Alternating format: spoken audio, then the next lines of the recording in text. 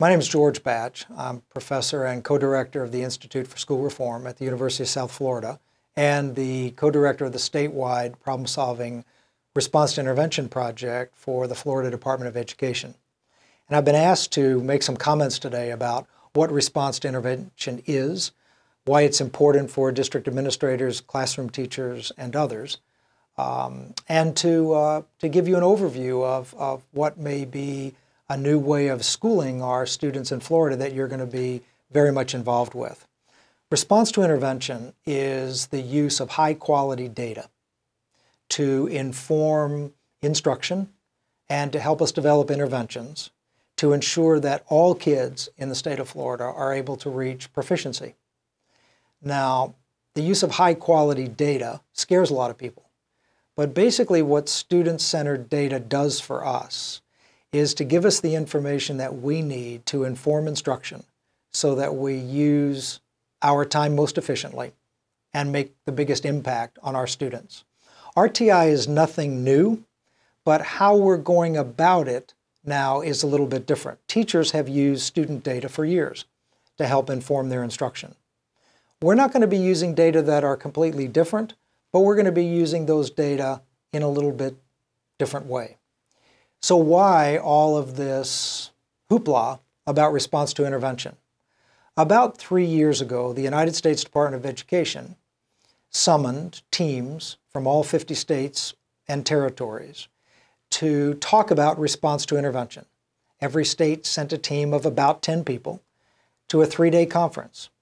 The purpose of that 3-day conference was to initiate each state's development of a statewide RTI implementation plan.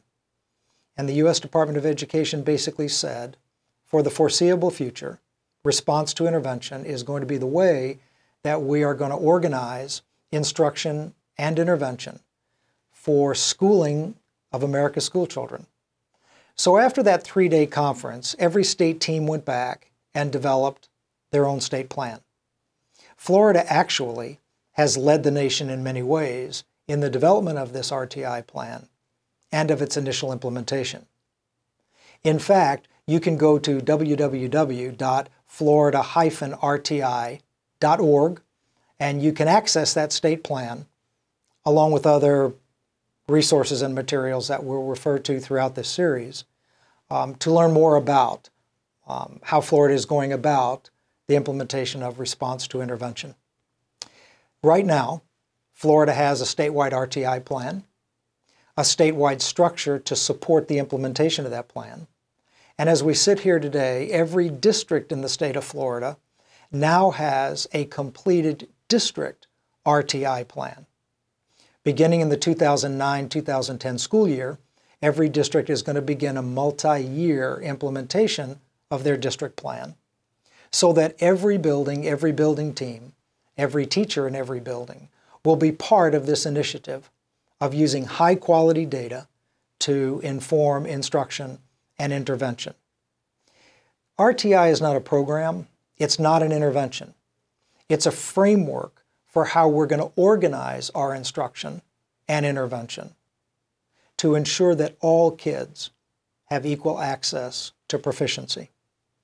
So with that as a backdrop, with the understanding that it's not something that's going to go away, it's not another fad in education that if you hold your breath long enough, this too shall pass.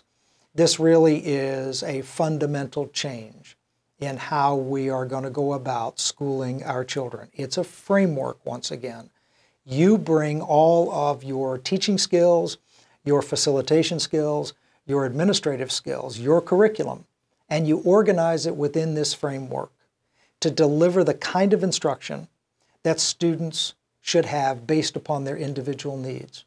It's no secret that we are living in a very diverse world. Students are coming to us with a wide range of experiences and level of readiness for school, and it is a difficult task for teachers to try to figure out, what do I teach to whom? How much time do I spend with students who are falling behind? Do students who are accelerated lose out on this because of the emphasis on students who are performing below proficiency here in Florida? So this framework, this response to intervention framework, is designed to help teachers and educational leaders answer those questions in a way that makes sense to them, to the students, and to their families. So let's talk about what response to intervention is, how it works, and try to give you a sense of what this is all about. At the end of this first segment, hopefully this will make sense to you. You may not know how to do it yet. You may not fully understand all the nuts and bolts of it, but hopefully it will make sense to you. We basically want to use student-centered data to organize our students into 4 groups. Students who are at or above benchmark, we want to be able to accelerate their growth. We want to prevent, before failure happens for some kids, prevent them from getting behind. So screening measures that are designed to identify students who are at risk for school failure before they even fail help us to organize instruction in a way that meets their needs before they ever fail. The third group are a group of kids who are behind, but not so far behind that reasonable measures cannot be used to close that gap and catch them up.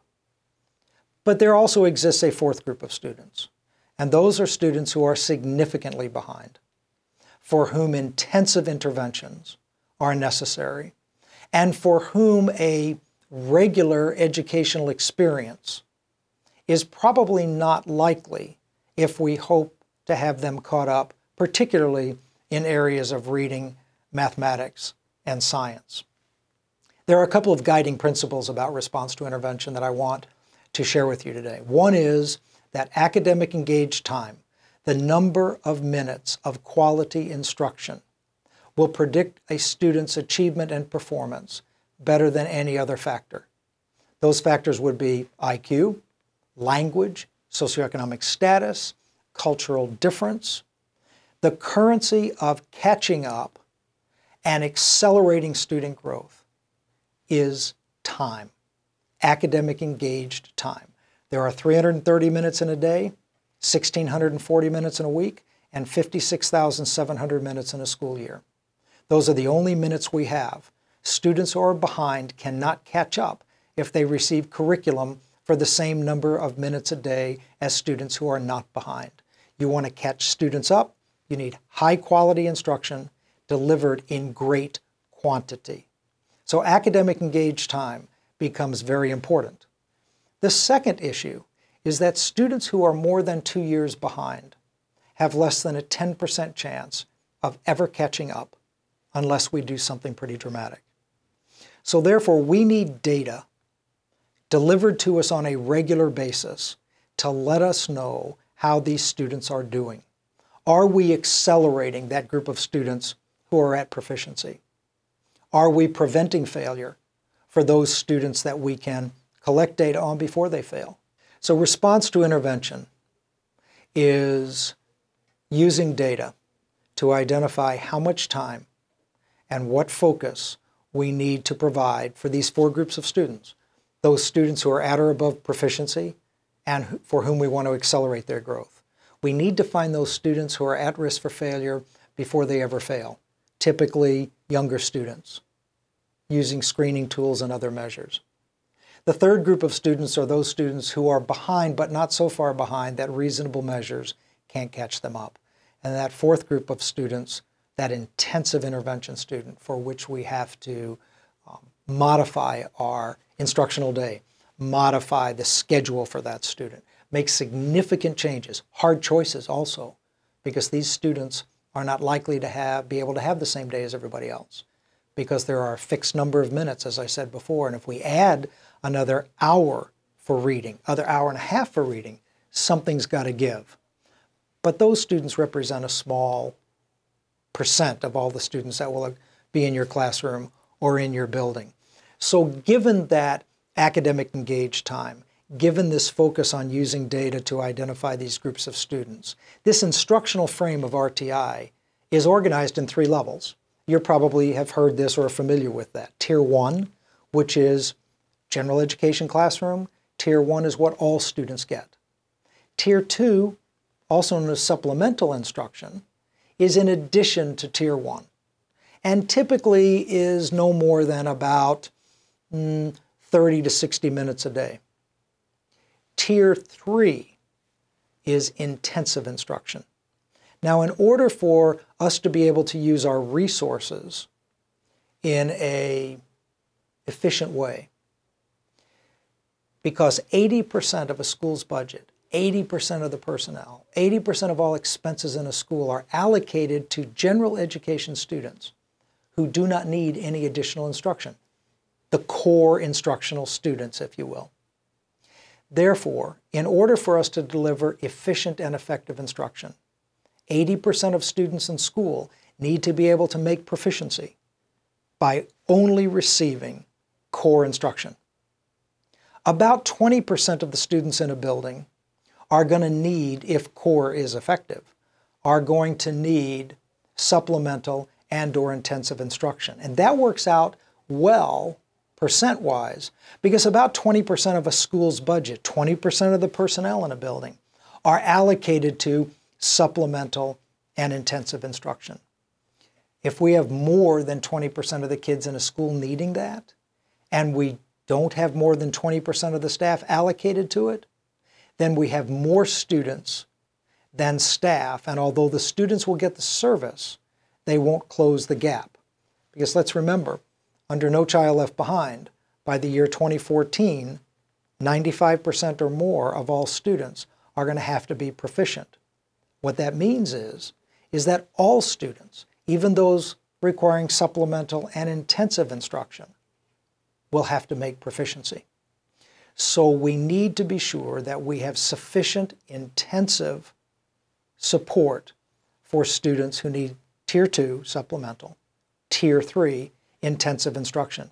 We can't do that if we have much less than about 75 or 80% of the students making proficiency with only core instruction.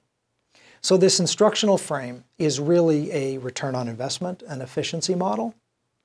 80% of kids are making proficiency or above with just core instruction, then we have the staff necessary to ensure that those other kids can also make proficiency. Within this three-tier model, we are going to collect data on all of the students. We collect the least amount of data on Tier 1 students. We might do benchmarking 3 times a year. We would use FCAT scores. We would use district-wide assessments. And basically, the data for Tier 1 is designed to answer this question: is core instruction effective? So what a teacher wants to know, what a building principal wants to know is, are 80% of the students receiving core instruction making proficiency? Which is a pretty simple process to determine. You can look at FCAT scores, you can look at what percent of your kids are hitting their benchmarks, you can take a look at your district-wide assessments. Once we have good, effective core instruction, we can then ask which students need additional help. But we don't know that unless we have the data. If we don't collect the data on a regular basis, then in essence, the students have to tell us that they are not doing well. In other words, they have to begin to fail before we know that they need additional support. Also recall that once a student is more than 2 years behind, there's less than a 10% chance that that student is going to catch up. So the data are early warning indicators for us. We have to take them early enough. We have to take them frequently enough so that as kids begin to slide, we still have a lot of time left. Remember we said previously, academic engaged time, the number of minutes a week of quality instruction, predicts achievement. If we run out of time, we can't catch a student up. Students can only close the gap at a certain rate. If we wait too long, it's not going to work. An example I use a lot is when I'm in another city I'm unfamiliar with and I have to travel to the airport to catch a plane to leave. I know about how long it's going to take me. Let's say it takes me 2 hours to get there. Check in and catch the flight. If I leave the building 2 hours ahead of time on my way to the airport, I don't have to have any worries. I can even have a few delays, but I can get there on time. If I leave an hour and a half before the plane leaves, then I'm going to have to do something differently. I'm going to have to speed up, I'm going to have to take a shortcut, or I'm going to miss the plane. If I leave an hour ahead of time, no matter what I do, I'm going to miss that plane. Same thing is true with students. If we identify students early enough, we have a lot of time left. If we have a lot of time left, then the catch-up rate is slower. But if we wait until they're in 8th, 9th, 10th grade, and they're 4 or 5 years behind, we're at that 1 hour mark. There's not enough time left to catch those students up. So that is why data collection is so important, why it needs to be done on a regular basis. It's like flying blind if you don't collect data. You know you're going someplace, but you don't know where you're going, and you don't know how quickly you're getting there. So the big adjustment is trusting data in this model, more than we might have trusted our clinical experience, even if we've been teaching for 20 or 30 years. As you can probably tell by looking at me, this is not my first year teaching. I've been doing this as almost my 40th year in public education. I have learned that with the diversity of students, the new internet, Twitter, Facebook, all of these new methods of communicating that kids use to communicate with each other, that my years of clinical judgment, using my experience to predict what's going to happen to students, just doesn't work well anymore. We really need to trust data in order to ensure that we provide the appropriate instruction and intervention for students. So to summarize, what response to intervention is using data on an ongoing basis to say, how do I accelerate my high-performing students? How do I identify students before they fail? How do I identify those kids who are beginning to fall behind while I still have enough time to do something about it? And how do I use intensive problem solving and interventions to deal with those students who are more than 2 years behind? High quality instruction delivered in high quantities is the way to catch students up. In our next segment, we will talk about how the tiers work. What is the difference between Tier 1, Tier 2, and Tier 3? How do we make them work together? And how that fits into that instructional frame.